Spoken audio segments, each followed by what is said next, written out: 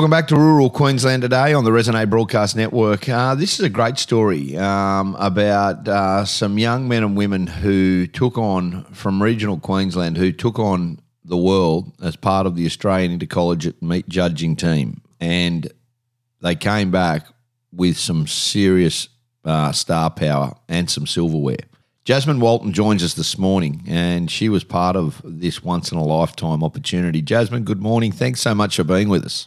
No, thank you so much for having me, Ben. All right, talk me through it and how this all took place. This is a pretty special experience to be over there competing for the Australian Intercollegiate Meat Judging team in the National Western Meat Judging Contest in Colorado last month. Yes, it was an absolutely amazing experience, and it wouldn't have started if I didn't get involved with my university's ICMJ meat judging team. Yep. So from there, we were training for about twice a week. From there, we went on to compete at the big national competition in Australia, where we had 140 students who were all enthusiastic about the red meat industry, compete against each other, get to know each other. And probably the highlight for me is in 10 years' time, seeing where these fellas go, because it's absolutely inspiring. From there, we were selected with the top 10. We went to Brisbane on an industry tour of Southeast Queensland, and from there they took the top 5 students to travel over to the States, yep, which was just mind-blowing. I was lucky to be fortunate to be part of that. We rocked over up into the States, and we just hit the ground running with tours, with training, learning the USDA American system. Obviously, it's quite different to the Australian system. And then we rocked up wearing our green blazers to the breakfast the next morning. And yeah, we were very lucky to wipe up quite a few silverware there. That's awesome. Meat judging, and I think this is a phenomenal,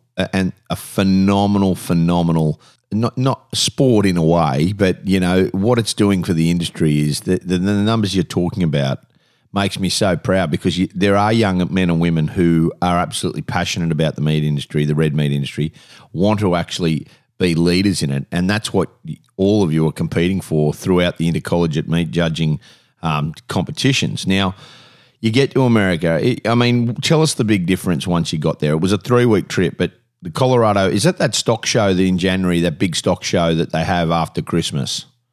Pretty much. That is exactly what it is. And these are stock shows that go for anywhere from a week to 3 weeks.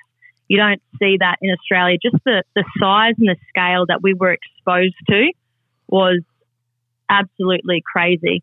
But also it was an opportunity for us to look at what they're doing and see whether or not we could implement that into our systems, but also look at what they were doing that wasn't working, so that hopefully when we get into leadership positions, we don't make mistakes like that. Yeah, and that's the big thing. What's the big positive in comparison? I mean, our identification systems, to me, are world class. In my opinion, I think the fact that we can identify each animal, we have a traceability system, is second to none. What do you think the big things that you took away from the American red meat industry that we could implement here? So definitely some of the things that I've taken away, probably coming from a veterinary perspective side of things, is to look back into the drugs that we are using, the antibiotics and all that, and trying to come up with better ways of managing that. I know our government and our veterinary boards, they're working very hard, but that is one good thing with America. There are some things that they have implemented, especially like for feedlots and dairies. They're using them as tools, drugs as tools, not so much the pin cause of righto, that's just treat everything. Yeah. So there's definitely things like that where we can start to implement a couple of tools, research diagnostics and all that. But unfortunately, we all know that there is a division in the beef industry all over the world. So if we can build relationships with America and North America and all that, it would be much more easy for us to implement and to twist things and tweak them to what will work for our systems, because not everything they do is going to work for us. No, and the thing about it is we need the governments on side as well. I mean, the US farmers are loved by their governments, and I'm not saying we're not, but it's a harder sell in Australia, and to get things through takes a lot. The regulatory practices take a lot through. So for you now, and obviously wanting to stay, and obviously studying to be a vet, What's the process for you now? What do you want to achieve? So I've got 3 years left of my vet degree, and I 100% want to go down into production of beef animals.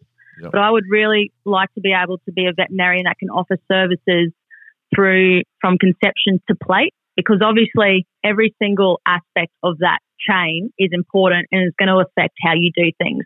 So if I can have involvement in every step of the way, I reckon I hope that Australia can keep making, its world-class beef. Yeah, I really agree with you there. Talk to me about the other men the men and women that went with you overseas, and does this continue every year? Is this a national thing, this intercollegiate meat judging?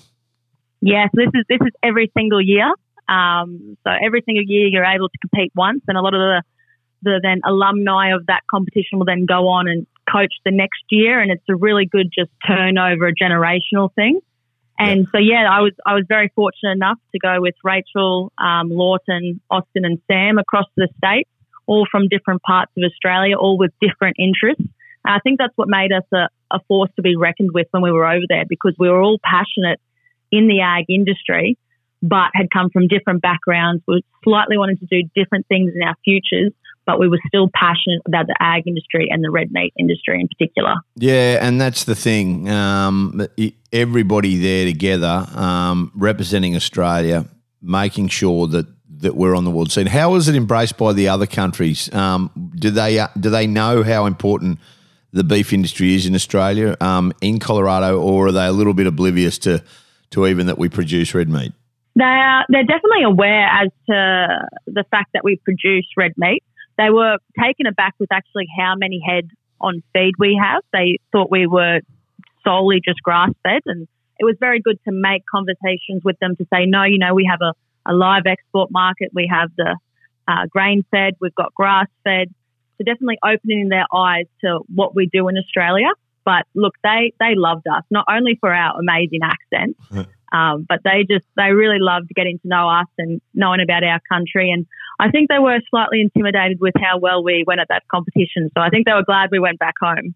Yeah, no doubt they would have thought, no. So this is a regular thing, and I'm pleased that there's young men and women who will be able to do this. What a great story, and well done.